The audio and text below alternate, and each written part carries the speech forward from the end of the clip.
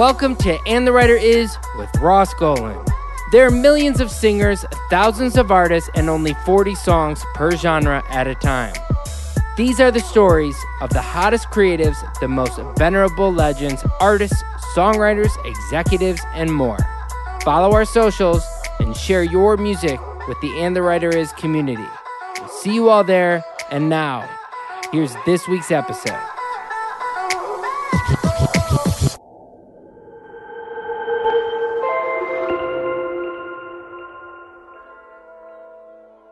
Hey guys, there's a cool company called Sound Royalties that was founded about 10 years ago. They provide funding for music creatives without ever taking ownership of their copyrights. All they need to do is see that you have a royalty stream. They don't need personal guarantees, collateral, financial statements, or credit checks. They work alongside publishers and labels, distributors, and PROs. They don't replace them. Again, all they need to know is that you have a royalty stream of at least $5,000 in a year, whether it's from mechanical performance, digital, streaming, sync, whatever it is. If you're interested in finding out more about Sound Royalties, check out their website or DM them on Instagram or call 844-4ALL-MUSIC. That's right, it's 844-4ALL-MUSIC to get started with Sound Royalties. Call them today. Hey guys, I'm excited to say a few words about one of today's sponsors, Seeker Music. Seeker was founded and is run by one of my very dear friends and repeat guest on And the Writer Is, Evan Bogart. Evan is an advocate for songwriters. He is in charge of the songwriter wing of the Grammys. He's a trustee for the Grammys. He's just a good person. And so that kind of community and culture is what Seeker is based on. They acquire only the best catalogs and sign only the best humans. That's the kind of person Evan is in real life, and that's the kind of person that runs Seeker. So I recommend you go follow Seeker on all their social media sites, but go follow Evan too and let them know how much you appreciate Evan's work. Because of him, we have Songwriter of the Year. Because of him, we have songwriters added to the Album of the Year for the Grammys. And now he's got his publishing company that is a wonderful sponsor for our podcast. So thank you again, Seeker, and go check him out now.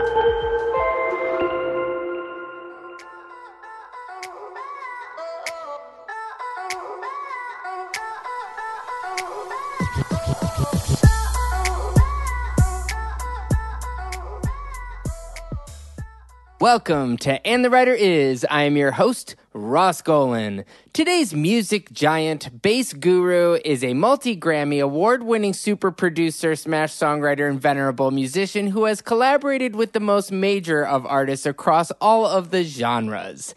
His notable discography spans from The Real Slim Shady to We Don't Talk About Bruno. First known for his more than a decade-long collaboration with hip-hop icon Dr. Dre, he branched off doing number one country songs, number one alt-rock songs, number one soundtracks, and has done it with the sweetest heart in the music business. All the way from Nashville, this cowboy Casanova / family man will meet you anywhere his RV can get to. And the writer is in the club, Mike Elizondo.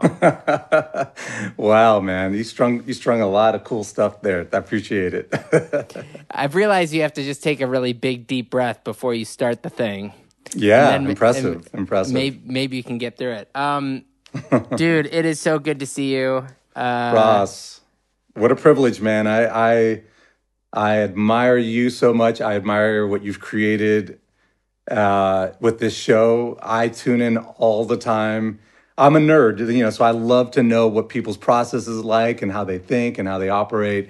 I love the and the update is like, I feel like it's a one-stop shop to just knowing what's going on. There's so much happening on a daily, weekly basis that I can just tune into your show and get caught up and like, okay, cool. And then the things I really want to dive into, I can go and research, but at least I get a good chunk of like the overview, man. So thank you for all that you do, man. I love that. Well, I feel like I should Venmo you or Zelle you something for that. But look, man, your discography is so awesome that I want to get to it. But first you're an LA kid, so, a lot of people who live in LA moved here. Here you're an LA kid who's not in LA anymore. So I kind of want to tell the journey of how does an LA kid become Mike Elizondo. So tell me about your childhood a little bit. What is your family like? So I grew up in a city called Pacoima, California, which is most widely known as being the birthplace of Richie Valens, La Bamba. Oh, wow. Also, Danny Trejo came out of Pacoima. But yeah, just a little largely Hispanic, area in the San Fernando Valley. And my dad's a musician, still plays. My dad's extremely talented, plays a lot of different instruments. He's got a killer singing voice, So I just grew up with music. Did he do it professionally? Was it a professional thing?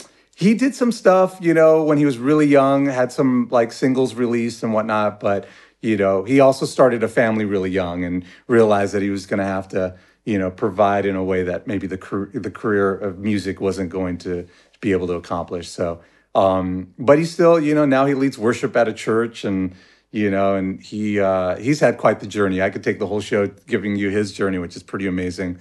But my dad, was really the person who got me excited about this idea of playing an instrument and being in a band. And my mom, had a job and raised us. She had just various jobs, but wasn't musical. But both my parents in my earlier age of my early development of wanting to be a musician were just incredibly supportive and kind of gave me the big thumbs up to just pursue it.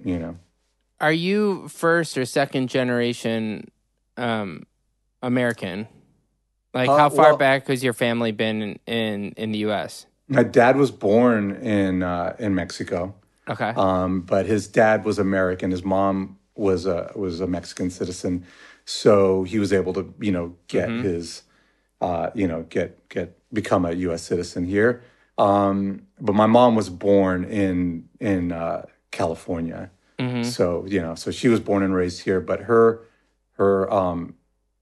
So I'd say on my dad's side, I'm kind of a first generation that was born here. But on my mom's side, she's her parents had a variety of where they came from. Sure.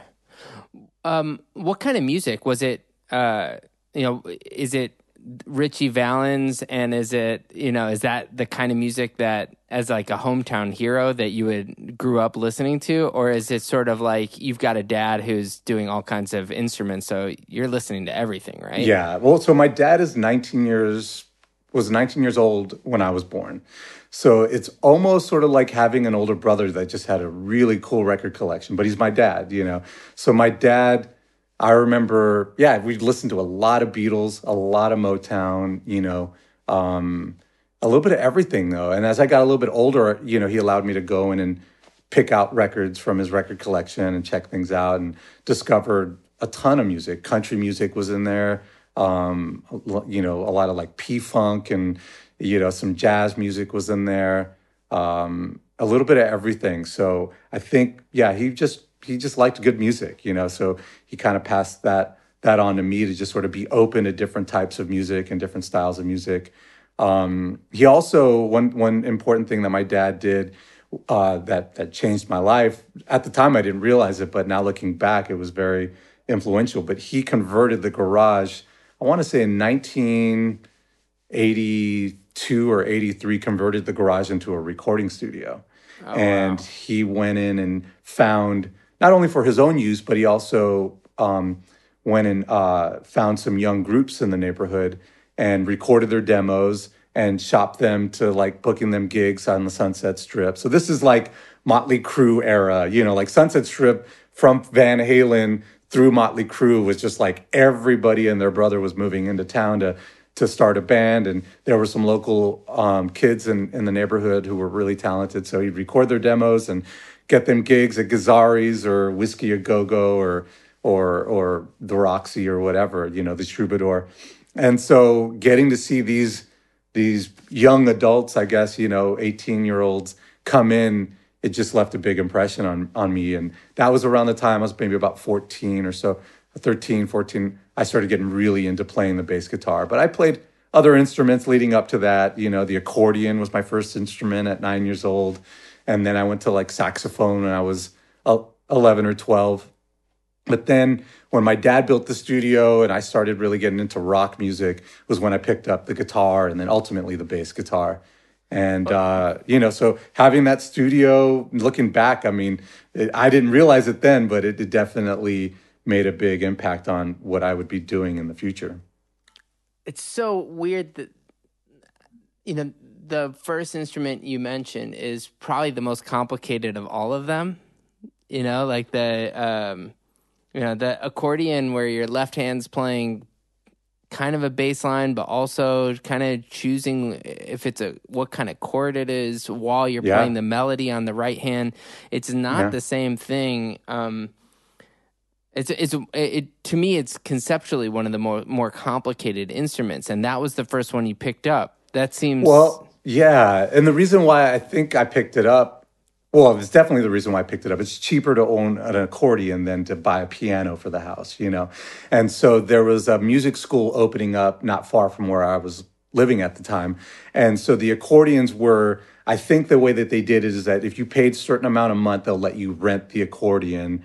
And then you can maybe rent to own the accordion the longer you took your lessons. So it's just way more cost efficient to have an accordion than a piano. And, but yeah, looking back on it, it definitely developed my ear of like independence between the left hand and with the bass. It's doing bass and chords, you know, the pa pa or whatever. It's the bass and then the chord, bass note in the chord. And then you're playing your melodies and possibly harmonizing with yourself on the right hand. So yeah, it was awesome. And I loved it. I had a great teacher that I looked up to and admired. And then as I got a little bit older, I was like, you know, I had a buddy who wanted to play the saxophone and thought the saxophone would be fun and cool. And I'd get to we'd sit next to each other in band. So the saxophone became my thing. But very quickly after that is when, you know, we start talking about wanting to start a band with that same buddy. And he wanted to play guitar. So I kind of by default got handed a bass. And I also had another friend who was an incredible keyboard player, but he was being forced in the jazz band to play the bass lines because nobody was playing bass. So he begged me, he's like, Mike, please come back in the ninth grade playing the bass so I can play, you know, some of my Chick Corea licks and I don't have to worry about just handling the bass line. So that was the agreement. And so I took a bass. Yeah, I just kind of, the summer leading into my ninth grade year, I just shedded the bass until I could play some bass lines and came back in the ninth grade ready to roll. This would be a good time to go to the next segment, which is what would Ricky Reed ask Mike Elizondo on And the Writer Is? Okay. And Ricky Reed says, what's the best big personality vintage bass for under $1,000? I asked that because if you're playing in a high school band, that might be a feasible kind of bass to get to. So what would the answer be? Man, I would say like a Gibson SG bass. You know, those are still pretty cheap and they're a little bit smaller scale. So especially if it's your first bass, it's a little bit easier to kind of move around. But it's like, it's what the Jackson 5 used. It's what like a ton of your favorite dub and reggae records. Like they will sound great forever. I still play my Gibson SG bass. I think they're actually called EB. There's like the EB series. So it looks like an SG guitar, but it's called the EBO. Then they have the EB1, EB2, EB3. So I think it's the EBO is the one that I'm talking about. Love it. Yeah. Okay, so first of all, that's actually maybe the best advice we'll ever give on the podcast is actually the real instrument that you can get.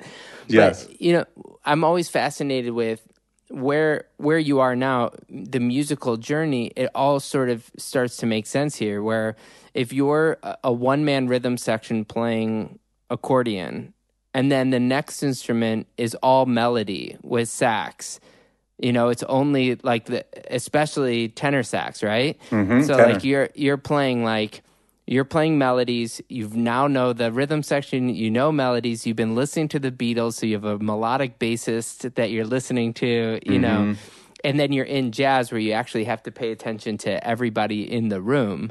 You know, it all makes sense when you have somebody who's such a melodic bassist who can produce a full band, especially growing up with a father who's essentially, he's a producer. He's not just recording these guys. He's a producer.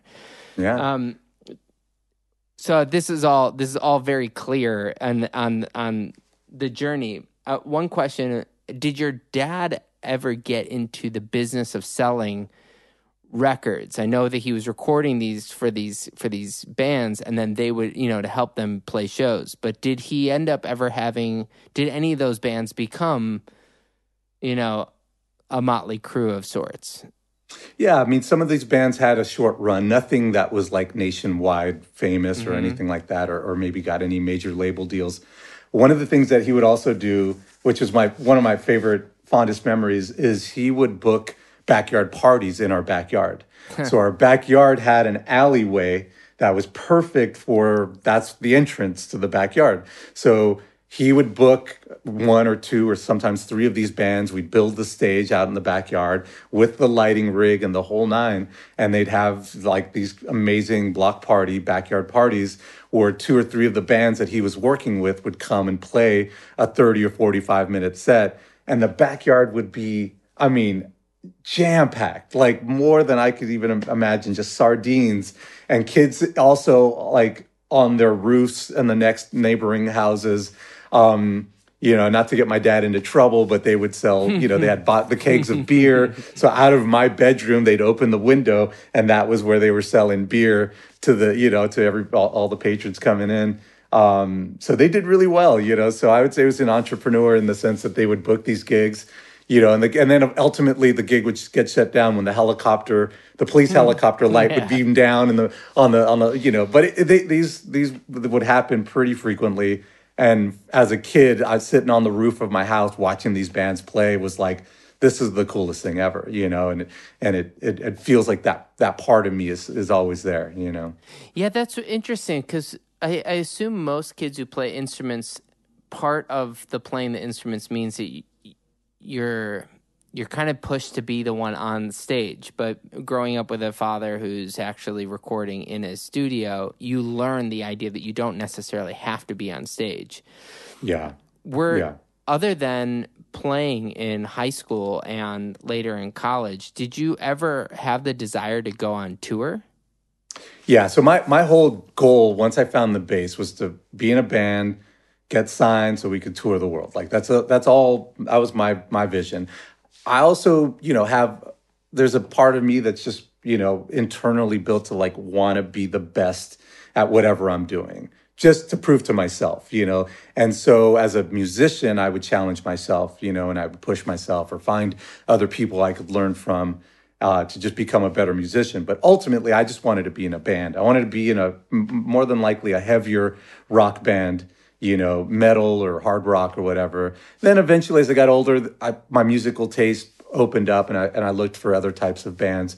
But it wasn't until high school that I even realized that there was such a thing like as a studio musician, and that came about because I went to Hamilton High School in Culver City, who was starting a music academy, Music Magnet, and the drummer that just so happened to be Abraham Laboreal Jr., arguably the greatest living drummer on the planet now. Explain real quick before you jump on that. He's Paul McCartney's drummer, but he's one of the most in demand session drummers. You've heard him on all your favorite records and tons of hits and tons of movies and tons of everything.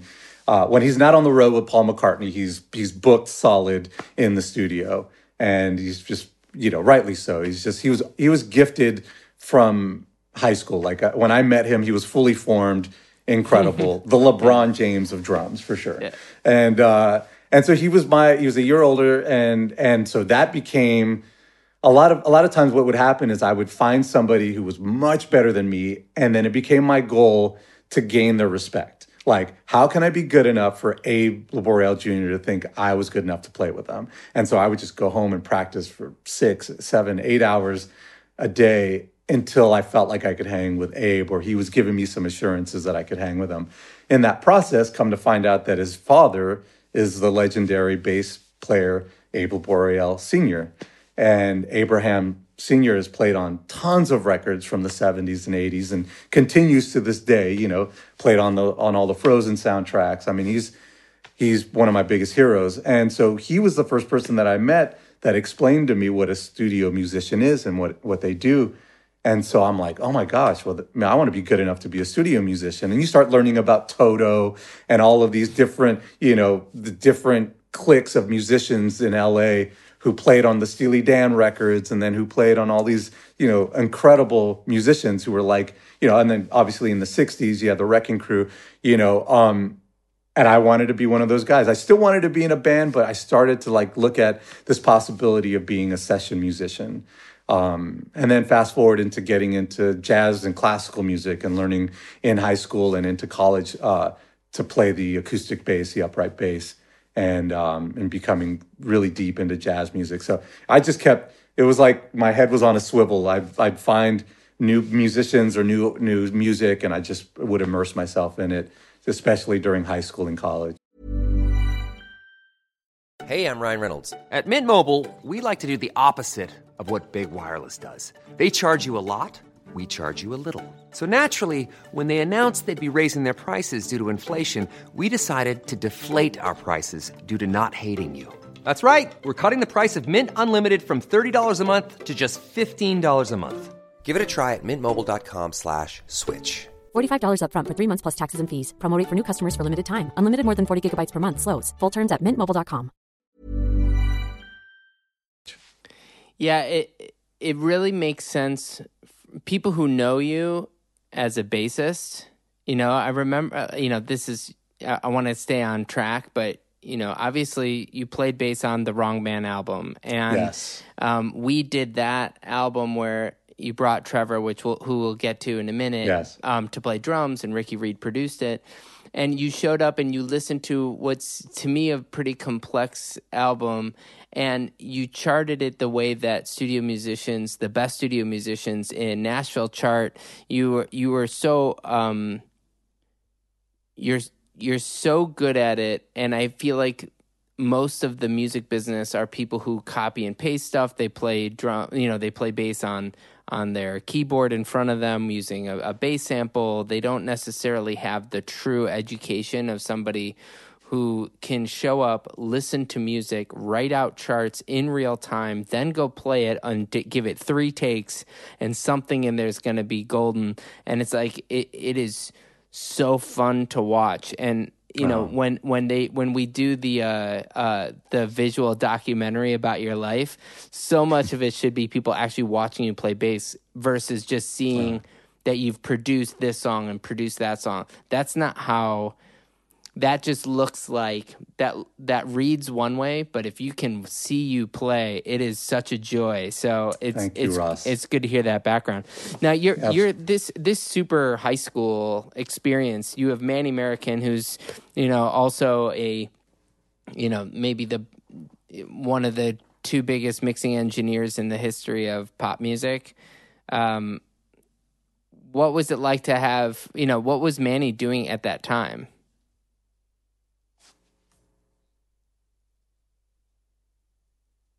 Oh, we're frozen. We're frozen. We froze okay. there for a minute. Can you hear me? Oh, yeah, we're back. Yeah. Okay, maybe we're back. I can hear you now. Yeah. Are we good? Yeah, we're back. Okay, cool. We're back. And I think you were asking me about Manny Marquand, and yeah. Yeah. So let's we'll go back. So when you were in this super high school, like this amazing, iconic. With Abe as your drummer and you as a bassist, and then you have Manny American, who's one of the greatest mixing engineers of all time. Also in your school, were you guys starting to do some of those studio sessions in high school? So I don't think I did any studio recording officially for any major labels or major artists. But I did meet some other musicians who wound up going to Hamilton. You mentioned his name, Trevor Lawrence. There was another musician named Justin Morel. And Justin's dad had a 24-track recording, reel-to-reel recording studio. And we would get together at their house to jam, and we would record ourselves with the headphones, playing, jamming, working out arrangements. And that was my first real recording. And it was really relaxed, and it was a lot of fun, and you're with your friends. And it 100%, like, that experience led me to, like, not ever get that. There's that thing that they call about, like, the fear of the red light. When the red light records, a lot of times musicians kind of tense up, like, oh my gosh, am I ready? Am I going to make a mistake or whatever? Because I was maybe 17, 16, I think actually as long as I was maybe 15 years old when I met Justin and Trevor, and we were just jamming all the time, recording ourselves, listening to playback. And so that was my first, thing, recording. And then in college, I maybe met some other artists who would bring me in to record their demos, and little by little, I would do stuff like that. But high school, not a lot of recording other than the jam sessions I was doing with my friends.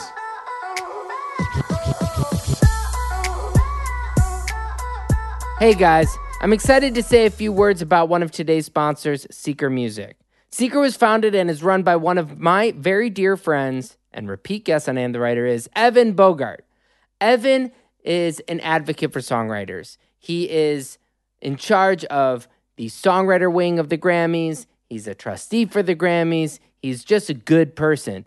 And so that kind of community and culture is what Seeker is based on. They acquire only the best catalogs and sign only the best humans. That's the kind of person Evan is in real life, and that's the kind of person that runs Seeker. So I recommend you go follow Seeker on all their social media sites, but go follow Evan too and let them know how much you appreciate Evan's work. Because of him, we have Songwriter of the Year. Because of him, we have songwriters added to the Album of the Year for the Grammys. And now he's got his publishing company that is a wonderful sponsor for our podcast. So thank you again, Seeker, and go check them out now. Hey guys, there's a cool company called Sound Royalties that was founded about 10 years ago. They provide funding for music creatives without ever taking ownership of their copyrights. All they need to do is see that you have a royalty stream. They don't need personal guarantees, collateral, financial statements, or credit checks. They work alongside publishers and labels, distributors, and PROs. They don't replace them. Again, all they need to know is that you have a royalty stream of at least $5,000 in a year, whether it's from mechanical performance, digital, streaming, sync, whatever it is. If you're interested in finding out more about Sound Royalties, check out their website or DM them on Instagram or call 844-4-ALL-MUSIC. That's right. It's 844 for all music to get started with Sound Royalties. Call them today.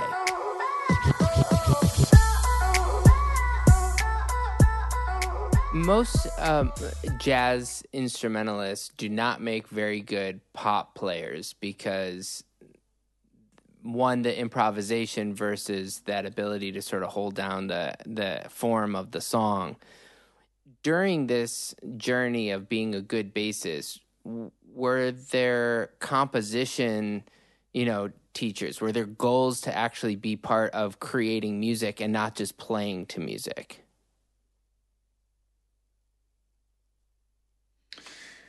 Yeah, it didn't start happening until I think I got into some bands where I was, encouraged to maybe show up and we would jam and write.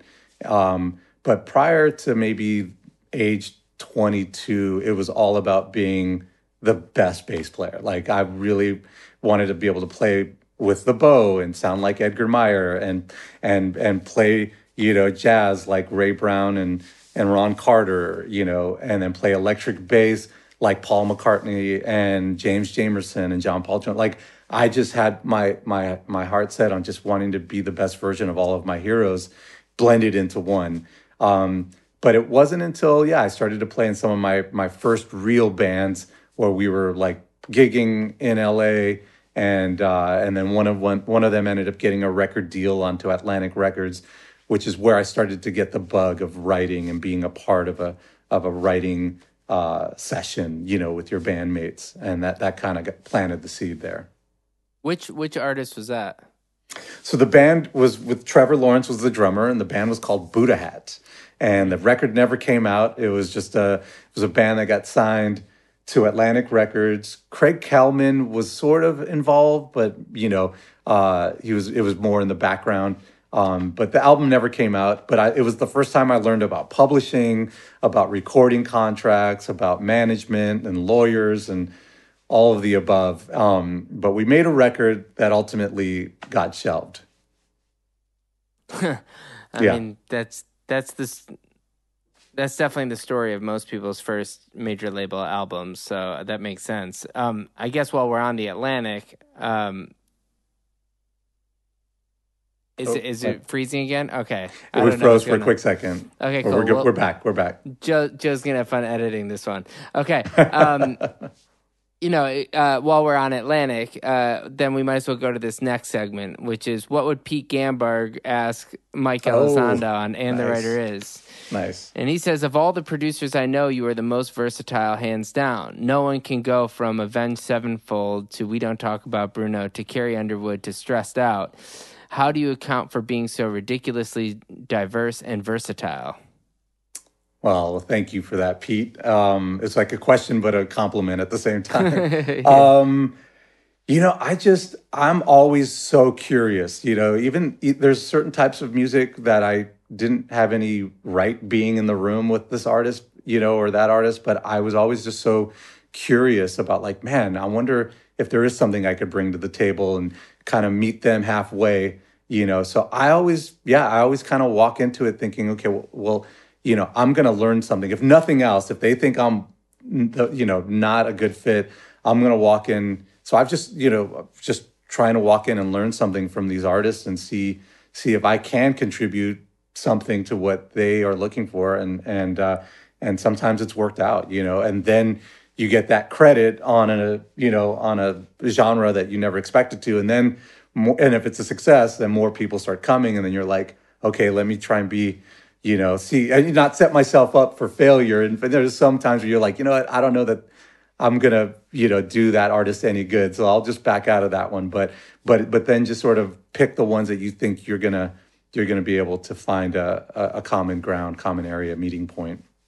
Yeah, that takes such self-awareness and, maybe just that. It just takes such self-awareness to be able to pick and choose projects where you feel like you can actually contribute to it and not just ones that are good opportunities. There's some where you're like, especially in your position, I'm sure you get hit up all the time with projects where on paper it looks like such a good opportunity, but musically it may just not be. I'm sure that happens all the time, right? Yeah, it does. I mean, and you learn. I've been doing this a good amount of time. You kind of learn those skills along the way, and you step into those situations. You're like, oh, okay, yeah, this isn't comfortable, or this I'm not in the right place, or with the right people, and then you start to like try your best to foresee when those situations might not be right for you. But yeah, you just sort of develop your own radar as time goes on.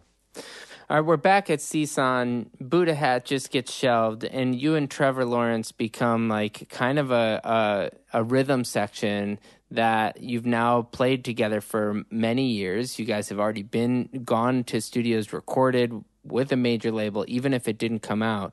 From then on, it's like you've already had the first goal, which was to get the record deal, but the second goal of touring the world, that's slightly different, Yeah. So here you start playing on major, on some major artists, and you start getting pulled in. And at this era, these are really big names: Sheryl Crow, Ry Cooder, Fiona Apple. I mean, even Ry is like a world class guitarist. Like I'm sure that there were, what a cool thing to be called up to the majors playing with, an iconic instrumentalist like that. Oh man. Yeah. It still is like, wow, did that really happen? I'm so grateful for that era and all those people that would call me. There was one person, her name was Valerie Pack, who was the production coordinator for the producer of the album that we were making for Buddha Hat. His name was Richard Wolf. Valerie Pack was a production coordinator. And so she kind of, I guess, naturally gravitated towards me as the point person to like communicate things to the band and hear one of the sessions. And then I'd go and talk to the band. So she and I became very close. When the Buddha Hat thing didn't take off, she would call me up and say, "Hey, I'm working on a record for T-Bone Burnett, or I'm working on a record for Matt Wallace or Matthew Wilder. I think you'd be great. I'm going to refer you." And the next thing I know, I'm getting these calls from these producers because of this one amazing, person, Valerie. And so she single-handedly introduced me to T-Bone Burnett, which led to, it's like you meet one or two producers and then you meet those musicians, and then fortunately for me, opened the floodgates. So I got to meet T-Bone Burnett, which introduced me to Jim Keltner, and Jim Keltner introduces me to Ry Cooder. And then, I do a session for Matthew Wilder, who was just coming off of the No Doubt Tragic Kingdom record, and he's hiring me for tons of records. And then I meet Matt Wallace and, and all this amazing Glenn Ballard, and all these amazing producers start hiring me. And right at the same time is when I meet Dr. Dre. And it all happened simultaneously. I'm starting to get studio work. And a buddy of mine that I went to high school with, the same Hamilton High School, became Dre's assistant engineer. His name's Richard Heredia, a.k.a. Seagal. Because everyone has to have a nickname. When you work in rap and hip hop, it's a given. You have to have a nickname. So Seagal, a.k.a. Richard Heredia, brought me into a session with Dre, who at that time, I'm just thinking, oh, it's just another really amazing producer I get to work for, and I'm just going to go in and see what happens. And turns out it wasn't a session for Dre. It was a session for one of his producers that he had signed to his newly formed Aftermath Entertainment label and production company. But all of that stuff started to happen all at the same time. It's so crazy. I have so many questions with that. One is, what was your nickname? Because for sure somebody called you a nickname somewhere where you're like, that is not going to stick. But somebody called you something. What did they call you? Yeah, they did. Okay, so it was, once they found out I was from Pacoima, and I think I let the cat out of the bag, like, oh yeah, where Richie Valens came by. And one guy, Melman, says, "Oh, you're Bomba, like La Bamba, but because your bass lines are the bomb." Like at that time, saying something was the bomb was in fashion. So he's like, "But you're Bomba, man. From here on, I'm going to just call you Bomba." And so he tried to get it. I'd say it was about 50% of the people call me Bomba. Most people still call me Mike. Dre only called me Mike.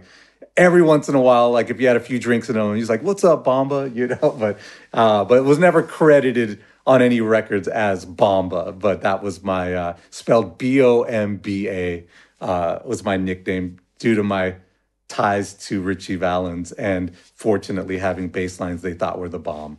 Yeah, I love that so much. My first sessions outside of being in a band were with Dre and Vidal from Philly. Oh yeah, and they used to call me Ross the Gloss, and so there's like a small group of people that still like joke about that, but that never obviously that never stuck too hard.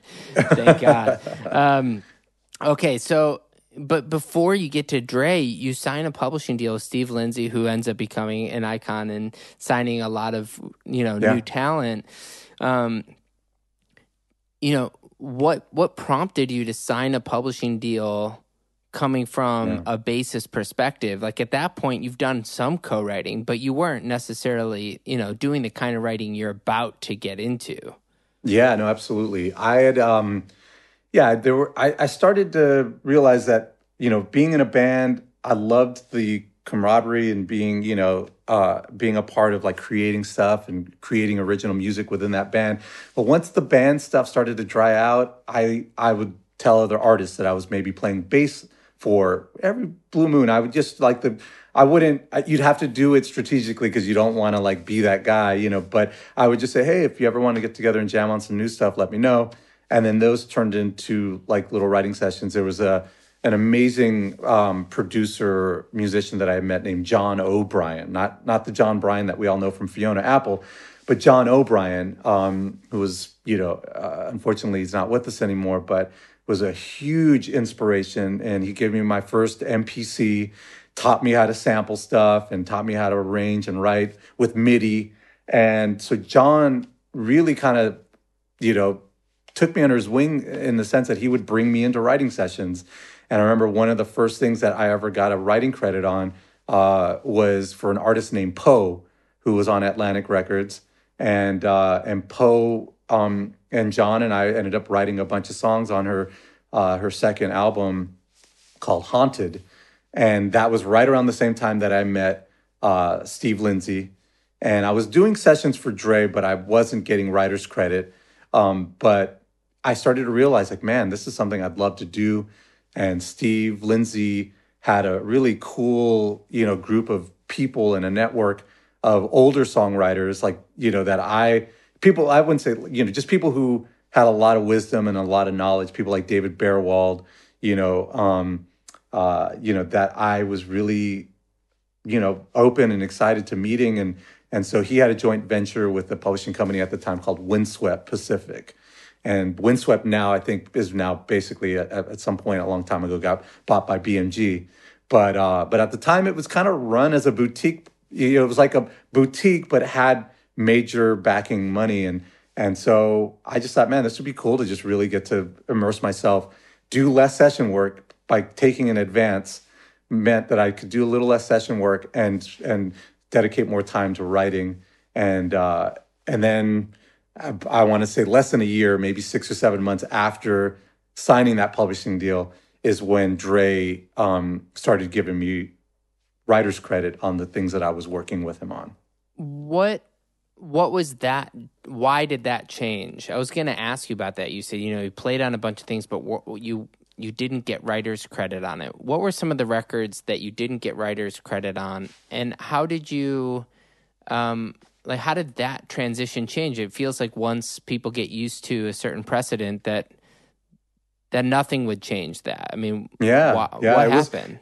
I was really nervous about it. Well, also, a very important thing happened during this period is that I got married, and so I have my wife, my life partner. I mean, we've been together now 25 years. So my wife and I would talk to her about everything. And she has no music background, no music industry background, whatever. But just on a human level, I could kind of go and say, what do you think of the situation?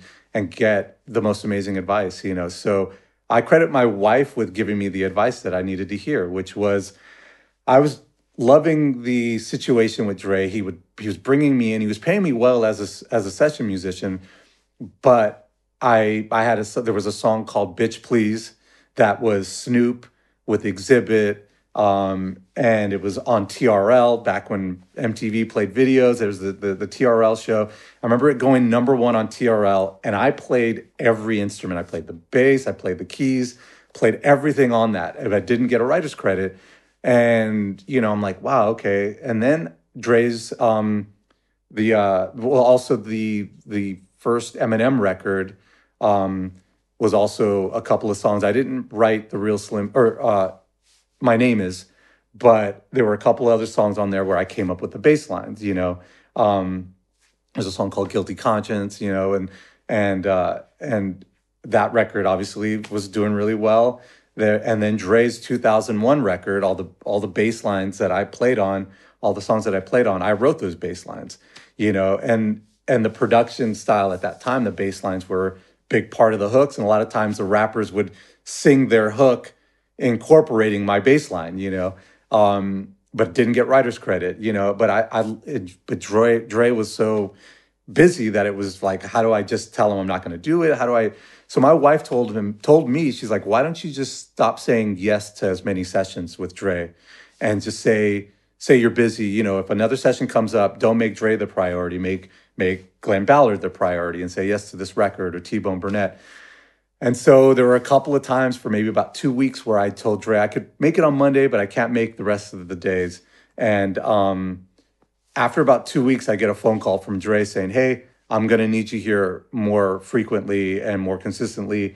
We're getting ready to start Eminem's second record. And from here on out, I'll give you equal writer's credit for everything we work on. So I actually didn't ever have to ask for it. I just my wife was just like, look, if Dre thinks you're valuable, he'll offer it to you.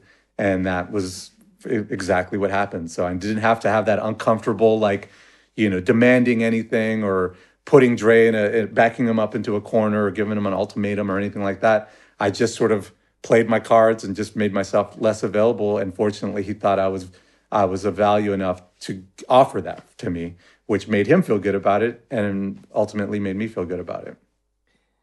It's funny. My wife always says to me, she's like, "Do I get paid overtime, or do I get?" She's always like, "Do I get songwriting credit on that?" And I always say like, "Well, you get 50%. You get 50%. Exactly right. It's exactly right. Which I'm glad to bear.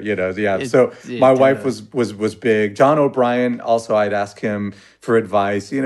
But it worked out in the end. And then from that point on, from the second Eminem record, anytime I was in the studio and I contributed a guitar part or a keyboard part, but something to create it, not the overdubs, but to like, I'm in the room with Dre and maybe it's Dre and myself. That's how like a song like In the Club came up, which is Dre on, programming a drum beat and I'm trying to find some music to go on top of it. Sometimes it was Dre, myself, and Scott Storch or Mark Batson and we just treat it like a jam session, except for Dre's on the drums on the MP and me, sometimes me or sometimes another musician. And we're just trying to find hooks and trying to find these things. And, Dre would just hook us up with writer's credit from that point on.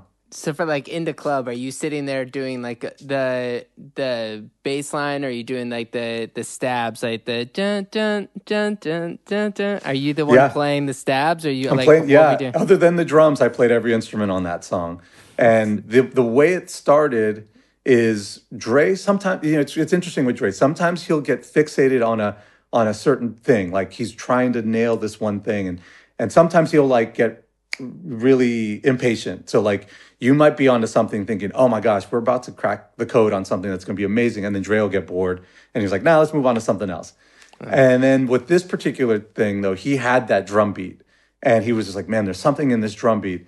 And I was the only one there. So I think maybe I started on guitar, couldn't come up with something he liked. Went to the keyboard, went to the bass, couldn't find something he liked. I probably tried for like an hour trying to find something that he felt excited about.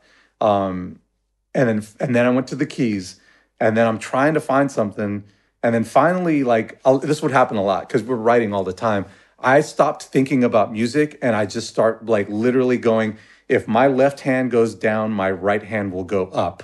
And I'm just trying to like, almost like a math, equation. Like what notes can I play where the bass line goes up and the melody goes down? And that's how I came up with the stabs on In the Club, was just by not thinking about chords or harmony or theory, but just how can I move my hands? And Dre was like, what's that? What are you playing? And I'm like, okay, I think I finally nailed it. And that session happened to be a session for D12, Eminem's rap group. And it was they were trying to find a track to get on the 8 Mile soundtrack. And they came in and we had a few other ideas. Dre played them that idea, but it wasn't what they were looking for. They were looking for something specific, and that beat wasn't it. So Dre just kind of stashed it. But I want to say it was even possibly the same day M told Dre about this rapper named 50 Cent that he wanted to sign to Shady, and that he wanted to bring Dre in on it and do it as a Shady Aftermath signing. I want to say it was the same day or maybe like the day after. And then maybe 2 months after that session that D12 passed on what would become In the Club, 50 shows up to the studio, same room with M, and the first beat Dre plays him is what becomes In the Club. It's so hard to fathom that, that does become the biggest song probably of that year. And at that point, albums are selling, plus singles are selling, plus, it's like a really good time for the music business for a songwriter and for a producer. So to have that kind of record on a business level is cool, but on an emotional level, to hear a song, the Eminem stuff, these albums sold like 20 million copies worldwide. Yeah, easy. I mean, the Marshall Mathers LP, I think just in the States alone, I think sold at that time. I remember getting a plaque when I was still working with Dre, more than 15 years ago, 20 years ago, for 13 million copies. I'm like, how? It's unbelievable, And so records were definitely selling. Record stores were thriving. Napster was maybe starting to become a thing, but yeah, these records were still, full album sales. What is you still go home, your wife gives you good advice. My guess is she was always keeping you grounded. Yeah. But then when you go home to Pacoima and you see your family and you have the biggest albums and biggest song in the world, is there, I guess, how did you stay humble during that? Yeah. Well, I mean, yeah, definitely being married 100%. My wife Trista has kept me grounded through all the ups and the downs. Um, yeah. So, I would say for sure having, my wife and at that time also having kids. So my first, child was born right as the Real Slim Shady was happening. And so having my daughter Grace, and then soon after her, having my twin daughters, Sophie and Lily. That just you just that's everything. The big hits and everything are like you're just excited because now you can afford diapers and you can like start thinking about maybe college for them. But it just was all about them. And so if I was single and not married and all that stuff was happening, who knows what trappings you'd fall into and all the other things. Also Dre kept us humble. Dre had already done NWA and did Death Row and was starting Aftermath. And his mentality was almost like he was 18 years old getting to work in the studio for the first time. Like he was so hungry and so driven to get Aftermath to be a success.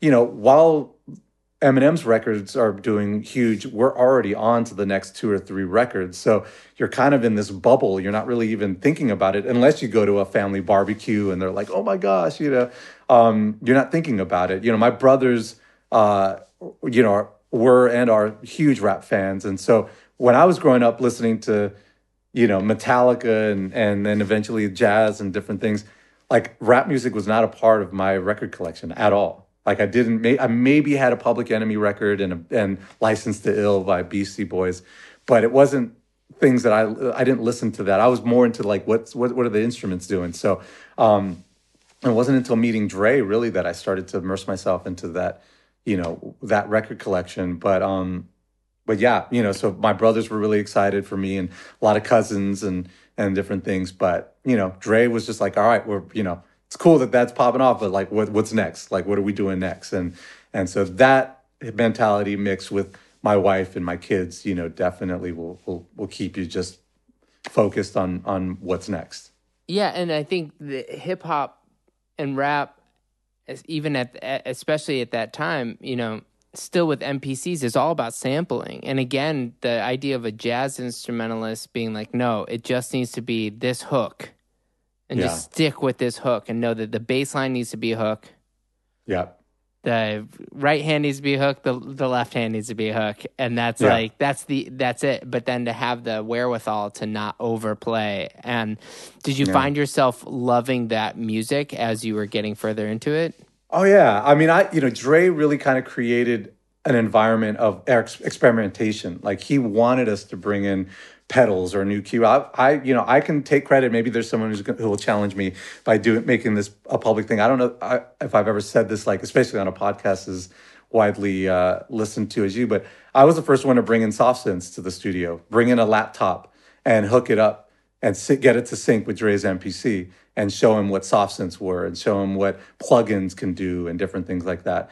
That wasn't part of our creative, process. But as soon as that happened, we were off to the races, and everybody, Dre bought 3 rigs that mirrored my rig with all the same plugins and all the same soft synths, and we got them all to work because he still liked sequencing on the MPC. We got them all to sync with that, and things like that, things like being able to loop my bass lines and my guitar parts in real time. I love the environment, and so I was constantly trying to push. My goal was to get Dre to be excited about something, a sound, a hook, a riff, and that's the way I approached it. And by that process, it taught me the importance of simplicity and consistency and the production, and also getting to be a part of watching him produce vocals. Like, it was my university. It was watching how to navigate, managers and A&R. Jimmy Iovine comes in to listen to the record and has his comments. Just being a fly on the wall and watching Dre navigate that 100% set me up for the career that I'd eventually have. You jump to all kinds of, different music outside of Dre, and that must have been a personal choice to reach out and, but to work with people like Fiona Apple and then later Maroon 5 and Carrie Underwood. These are, you couldn't go further from that Dre world to go into Fiona Apple. And there's probably nothing at that time. This is when Maroon 5 is, more of a band. So, to work with Maroon 5 at that time is totally different than either Fiona Apple or Dre, and then to work with Carrie Underwood is like, well, what's going on? So in those few years, you clearly made an effort to move, to expand outside of just, falling into like being at that studio with Dre. Was that a musical decision? Yeah, definitely. I was at this point getting songwriters credit and production credit on a lot of the stuff with Dre, and then I'd get asked to work with other rappers. But when you're working with Eminem and 50 Cent and The Game, that's at that time it was as good as it could get. And so I'm like, well, I have other types of music I'd love to explore. The Fiona Apple, I actually played in the string orchestra on Fiona Apple's second album, When the Pawn. And then fast forward 6 years, John Bryan is reaching out to me about possibly working on some music with Fiona. And it just blew my mind, And so Fiona, I was introduced through John Bryan, not the John O'Brien that we talked about earlier, but the actual John Bryan who had produced, previous records for her. So John introduced me to Fiona, and I was like, yes, I'll do whatever, And that eventually becomes a record that, probably the biggest record at that moment that wasn't hip hop that I got a production credit on. And I think a lot of people in the industry maybe saw that as like, who didn't know me, who were like, wait, I thought Mike was like a hip hop beat maker guy. But he has the chops to be able to hang with a musician and songwriter and artist at the caliber of Fiona. It started, people were intrigued by it. And then that ultimately is why I got called in by Maroon 5, is they were like, he can work with Dre, but he can also work with Fiona. So he's musical, but he's contemporary and in different ways that we want to incorporate into our production. And then that ended up getting me the gig with, those two credits alone got me the gig with Maroon 5. And then even after Maroon 5, I grew up loving harder edged, metal music. And the biggest band at that time was Avenged Sevenfold. I'm like, man, I'd love to work with Avenged Sevenfold, and weaseled my way into getting a meeting with them. But they're like looking at my credits going like, what do you know? But in person, I could at least prove to them that I know this genre, or at least I know the things that they're influenced by, like Guns N' Roses, like Metallica, like Iron Maiden, and prove to them that I have the chops that I could bring to helping them.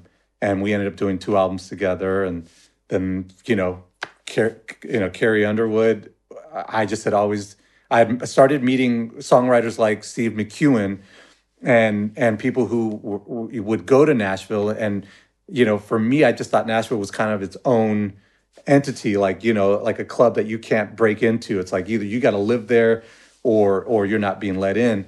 But Steve McEwen was really the first person to encourage me. And Steve just won a Grammy, which I'm so excited. He won that Grammy with John Batiste. But Steve encouraged me to go there, and I went there, and I just started working with a new manager named Steve Moyer.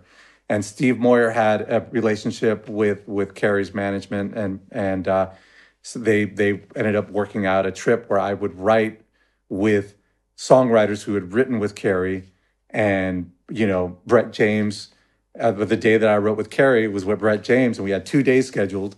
And the second day that we were writing together, we come up with the song that becomes Cowboy Casanova, and then that kind of was like, okay, well, I guess I can try and use that to build off of and build those relationships with other writers in Nashville. And I kind of maintained that ever since. Yeah, I mean, you also had during this time you work with some bands that are you have some gospel stuff in there. You're working with some different kinds of music outside of it. I know religion is a part of your life. How did you maintain that with this same sort of like drive to do, all this different music? Yeah. I mean, my faith, and it's definitely, it's something that I hold, for myself in terms of like how I want to grow as a person and how I want to treat my wife and how I want to raise my kids and how I want to treat my friends and treat strangers and whatnot. But to me, I feel like art doesn't need to be dictated by my personal beliefs, and we all have our lines that we draw. There might be some times where I've gotten asked to work on something as I've gotten older where I'm like going, yeah, I don't know if I feel comfortable with that. But it's our own personal choice and we all draw our lines for whatever makes sense to us. But ultimately, I work with artists because I feel like they have something to contribute and they have something that they believe in and that they're passionate about. And I'm now in a position where I try and just link up to what they want to do. It's not my personal, beliefs. I'm not the artist. I'm there to support the artist as a writer, as a producer, and trying to draw from their life experiences.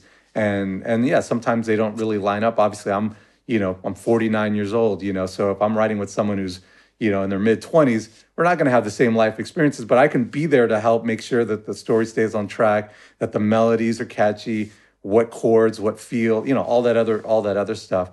But in terms of my faith, it's never, it's evolved as time has gone by, and how and what projects I do. I don't necessarily look at it like, oh, well, what's the lyrical content, and do their beliefs line up with my beliefs? I just try and keep an open mind and feel like I'm just going to walk in and meet this person with where they're at in their life and just try and be a light in whatever room I walk into. You have this, crazy run with Dre, and then you do a lot of these albums that get critical acclaim. In fact, you even get nominated Producer of the Year in 2008. You have all these different really cool albums, but aside from the Carrie Underwood, you have some that chart here, they chart there. Some even went platinum. Some even decent success, but it doesn't totally match the same kind of like numbers that you were having with Dre. Did you feel at that time did that ever concern you? Because obviously you end up with a whole new chapter after that. But does that start to concern you in your career? Because there's, 7 years there, 8 years there of going on a musical journey that has some commercial success, but not the same kind of success you had previously. Yeah, I didn't really think about it, to be honest with you. I was just so grateful for the artists that were coming through and the people I was getting to work with. And there were some records that, maybe you work on and you think are going to be bigger than they end up being. But, I can't control that. I wasn't, I'm not the record label and I'm not the artist. And, as far as all the different factors that go into making something a success, I can only control, up to the record being made. I also, I also had this dream of wanting to be, part of that club of the producers. You'd see a lot of producers who'd have a big hot streak for a real quick amount of time, and then you're like, oh, wait, whatever happened to so and so, or how come so and so isn't making records anymore?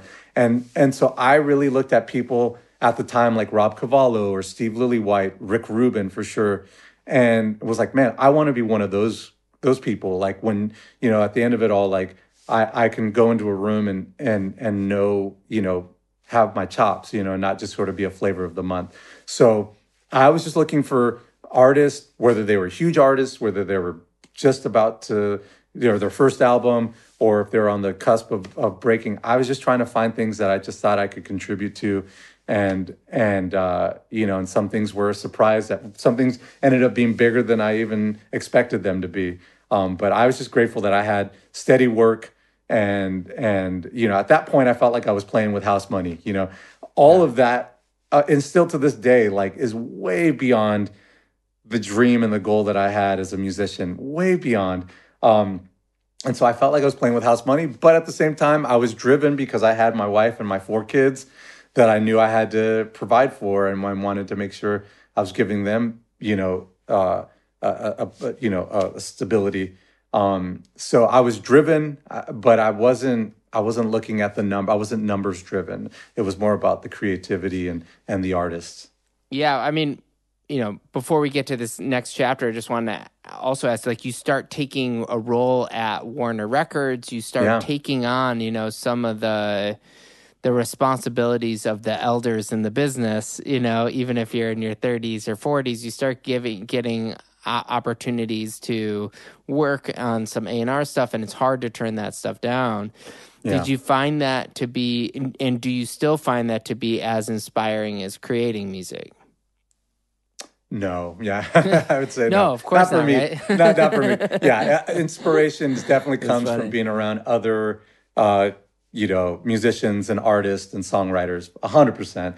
But I was intrigued. I had at that time, it was known as Warner Brothers, Records, but Warner Records now. Lenny Waronker had been brought in as a consultant by Tom Whalley, and Lenny came from that era of having producers at the label. Obviously that amazing heyday of, Ted Templeman and Russ Titleman and, Gary Katz and, Tommy LaPuma. Like, there was this stable of incredible producers all at Warner's. And Atlantic had that at some point, but Warner's was really the last great label to have that stable of awesome producers. So Lenny is the one that reaches out to me about this opportunity. And I didn't know Lenny. I knew his son, Joey Waronker, who's a great drummer and a great friend. But Lenny calls me totally cold and asked me about maybe wanting to take a position as VP of A&R. And I'm like, man, I've never in a million years ever thought I would do something like that. So I turned him down. I said, man, I love just getting to be in the studio. I don't see myself, as a suit, and he's like, no, we'll work it out. And once a good year goes by, I wound up doing a lot of records for Warner's during that period. And so Tom Whalley approaches me, and I was like, okay, I think I'm ready to do this. And then at that point, Tom Whalley, it gets transitioned into Rob Cavallo and Leor Cohen and that whole era. And so Rob Cavallo is someone I knew, and so Rob, and I'm like, okay, I'm gonna go ahead and do this. And I look back at it as I gained a good deal of understanding of how things operate and politics and budgets and marketing meetings and all that stuff. And there was a lot of really great people that I met. There were a lot of people that were challenging to, like, all right, how do I figure out a way to communicate with this person? But I ultimately looked at it as a way to kind of, develop some young artists. I was able to, sign a group called Echo Smith, and they had a top 40 hit with Cool Kids. And, so I learned a lot of cool stuff about nurturing young talent, but it also gave me the opportunity to, work on behalf of the artist once the album was done. Usually I would hand off this album to the label and then hope that the A&R and the management were going to take care of it. But now, after the record was done, I could go and call the promotion department and now be a part of that. So that part of it was challenging and rewarding, and it was nice to do. But after 8 years, I realized, it was starting to take up more and more of my time out of the studio, and I just still felt like this is really my ultimate love. And that's, after 8 years, I decided it wasn't something I wanted to continue, because, it becomes that sort of like, okay, well, what's the next, stripe I can get, and what's the next thing I can get? And next thing if you're lucky enough, you're high up the ladder, but it means less time in the studio, which is not something I was up for. Yeah, I think the knowledge you get from working on records and signing writers and signing artists really has made my writing better, in the sense that you start to understand the expectations of the label differently. So I would imagine all that 8 years did not go to waste as much as playing all the bass, that you did as to try to be the best bassist, knowing you were trying to be the best A&R, which only helps you as a writer. When you then walk in, you're like, well, I know that the label's not going to, like, this is not a hit. You start to look at songs like that. Did you know Stressed Out by 21 Pilots was a hit? No. I knew I loved it. I knew I knew it had a feel and a bounce to it that was super catchy, but it still was like such an outlier. Like, even looking at all the stuff that was popular at that time, it just was like, man, and I think that was what at the end of the day ended up being its greatest asset, was that it was so different from everything else. But I could relate to it. There was a musicality that I could relate to. Obviously, Tyler and Josh and their approach. I was aware of 21 Pilots and actually sort of bugged Pete Gambarg long enough to get in a room with the two of them, which led to being able to work on the album Blurry Face. But I was aware of them from early on and was just such an admirer of just the mashup. It was like the first real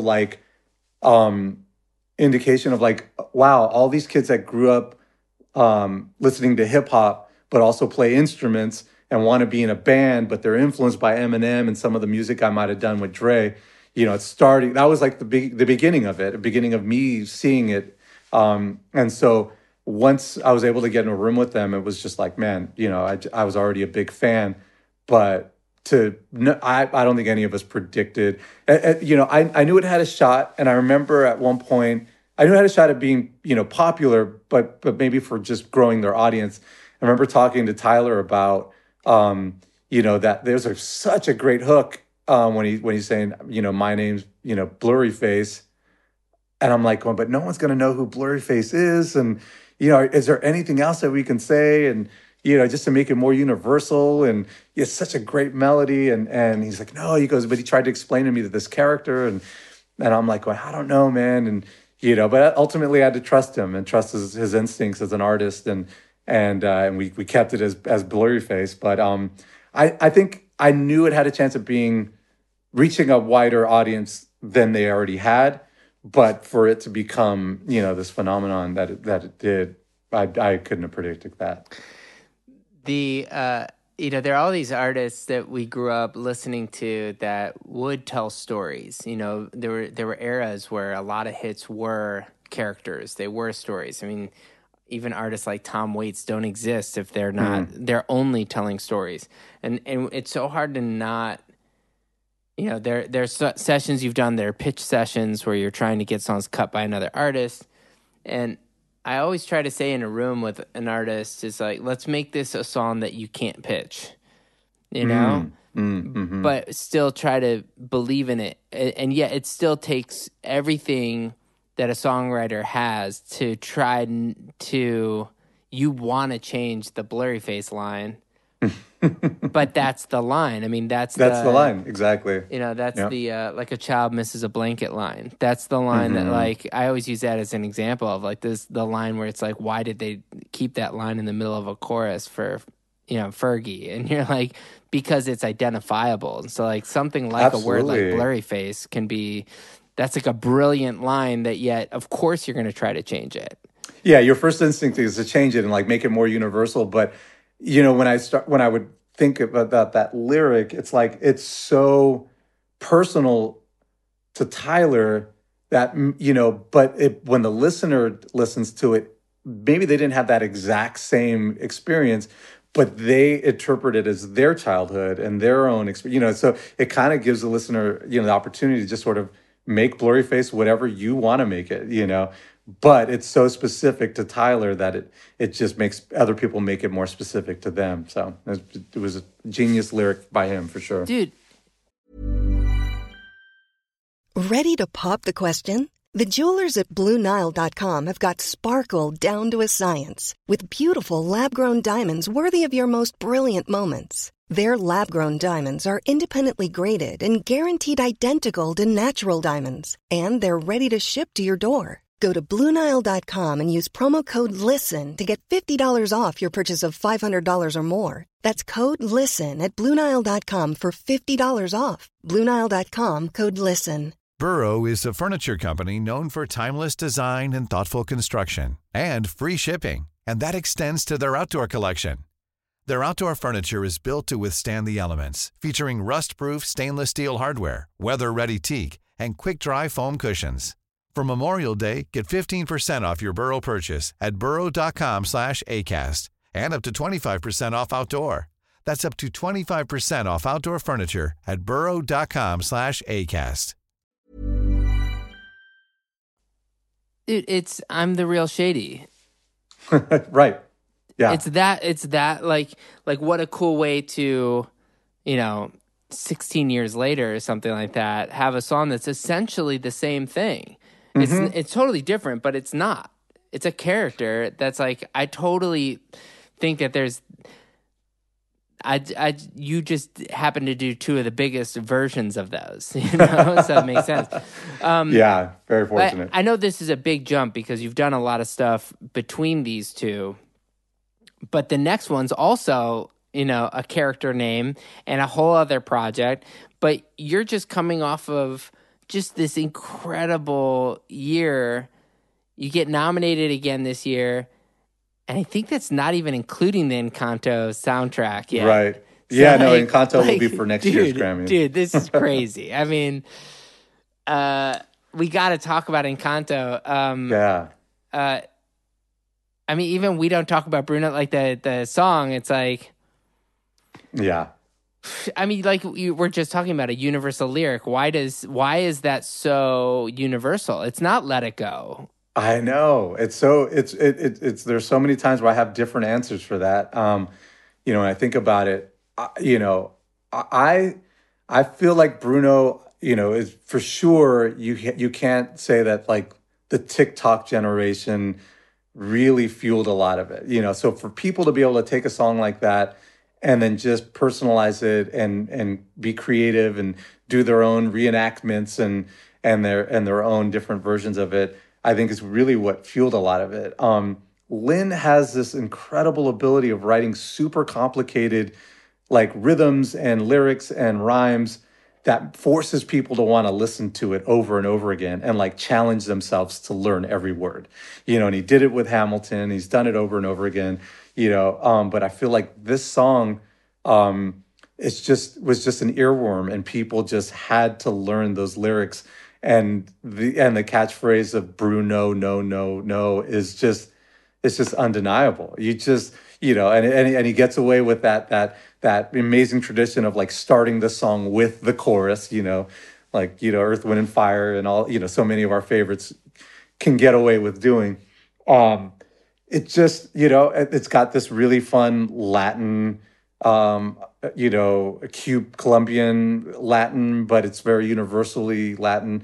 The bass line is really disjointed in the way that a lot of, Latin music can be. So I think the track was just very different in that way. But ultimately, Lin, just wrote such a very compelling character and story. And the big character, Bruno, is not even in this song. Like, it's all the other family members talking about someone else. And I thought, and also each verse is another character in a completely different tone. So, it's not like you're singing the same verse over and over again. It's like second verse, a different character comes in, different melody, different whatever, So it's just hitting you left and right with something new. And fortunately, people, found it, inviting.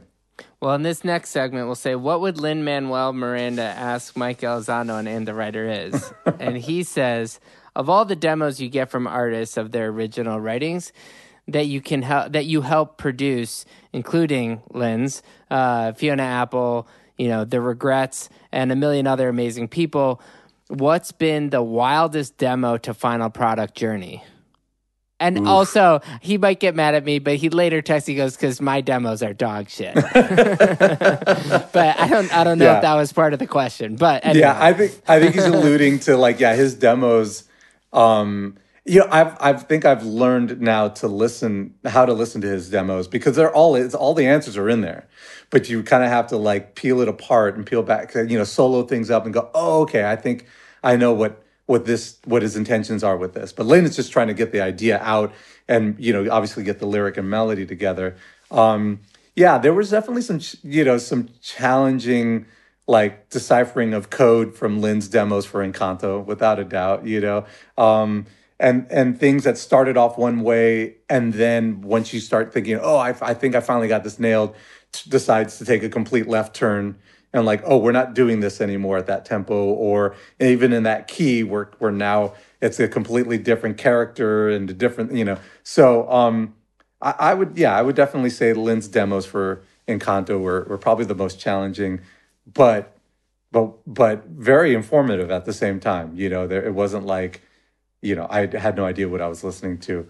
But it's cool. I love getting demos from artists where, some go very far. Now everybody has a laptop and programs to be able to take their demos to the final, almost to like the last 10% of the production, and then that becomes even more challenging to kind of go, okay, well, what should we keep? What should we not keep? What things can we improve?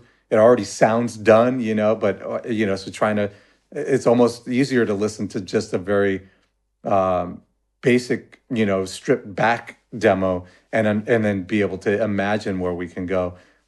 So yeah, it's a fun trying to decode like what an artist or a songwriter is putting in their demo is always a challenge, but a lot of fun.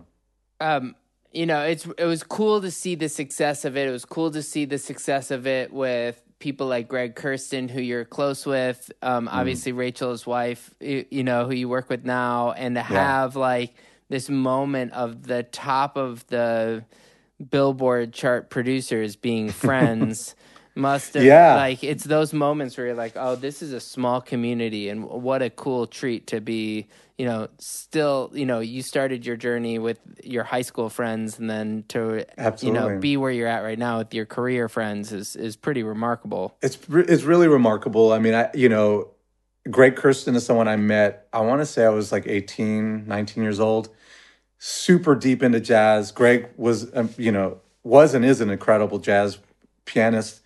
And so we would do these gigs, and then we were very close back then, and then for our journeys to take us to what we're doing now, and then to wind up with like the number one, with him, with Adele's "Easy on Me" as number one, and Bruno fighting, neck and neck, and his wife Rachel is my manager, and we get together all the time. So it's really cool when it makes things very small and very intimate.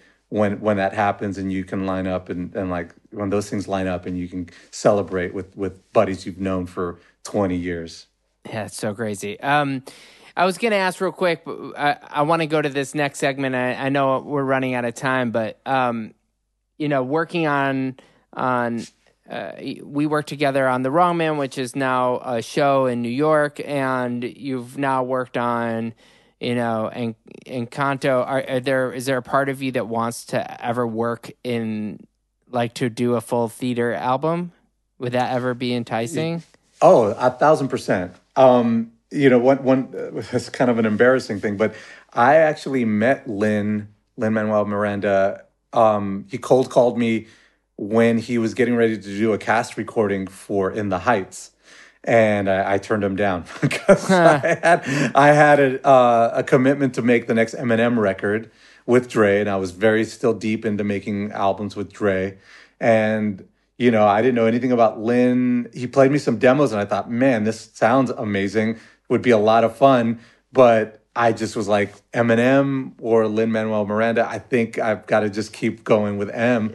And then next thing you know, it's like, then Tony's this and right. And all this stuff starts happening. But meanwhile, Lynn fortunately he's kept me still as someone he'll reach out to from time to time. I obviously with the success of Encanto, I've gotten asked to be a part of more music for film related projects. Definitely theater would be a dream. To find some, whether it's a cast recording for somebody or maybe ultimately someday writing music, being a part of writing music would be incredible. I feel like, and that would be something that I would love to do because I feel like I would have so much to learn from that process. But in the immediate future, I'm working on a Netflix animated movie that stars Brittany Howard, Cool. who is Yeah. one of my favorite artists. And so Brittany plays the lead and sings a lot of the songs. So I'm producing music for this upcoming project on Netflix. And now I'm just trying to like navigate that. I think a dream of mine would be to do something like T-Bone Burnett did for Oh Brother, Where Art Thou, where he kind of curated the music and found the artists and picked the songs and that to me would be an ultimate like bucket list, to find a project where I could be utilized in that capacity and do the whole do it all from top to bottom.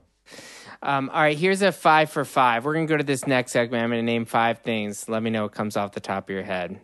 We're going to start with Dr. Dre. Consistency. Okay, we're going to go with Eminem.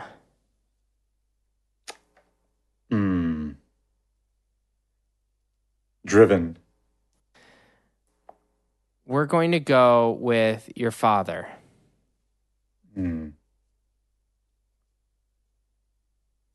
A journeyman. We're going to go next to your daughters. Just absolute pride. And my son, Cole. Oh, right, and your son. Yeah. Last, your wife, Trista. Oh, just foundation, rock. There's so many. Love. She's everything. Thank you for doing this podcast. This is these are the conversations that this podcast was meant to be, in a sense that when we work in person, we talk a lot. It's inspiring.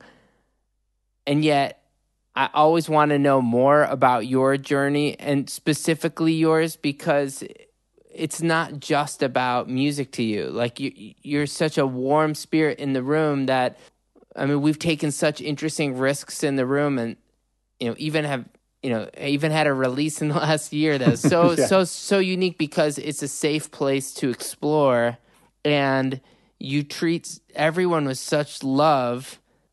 And I just think it's important that people treat and understand who you are so they can treat you with that kind of respect. And thank you, Ross. I know, like, you went, for you to play on Wrong Man, this is an album that has not that many streams, but to me is means so much. And then to have somebody take time out of their schedule when they have so much going on to bring that love into something that I care about. I just know that all these artists you've worked with that we've gone over, and all the ones we didn't go over, all feel the same way about you. I just really appreciate you. I'm excited to come visit what I imagine is a very clean studio in Nashville, as you always keep everything in order. And I have so many questions, so much to talk about with you, and I feel like this is just, once again, we'll just have to do another one of these. We'll do another one. After next year, when Encanto wins more Grammys and Oscars, and you're going to be like, what is happening, man? I mean, oh my gosh. You're still working. You. We got to keep doing this, and we got to keep hanging out, man. I respect you so much. So thank you. Ross, this is just such a joy to get to do this with you. I think the world of you, and it's an honor. Like I told you, this was kind of like you inviting me was like a comic being invited by Johnny Carson onto the Tonight Show. So it means a lot, brother. It means a lot. All right, homie. Well, have a good day, and thank you. We'll talk soon. Take care.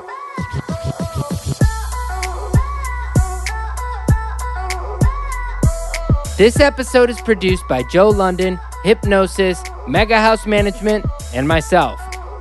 See you all next week. I'm Ross Golan, signing off.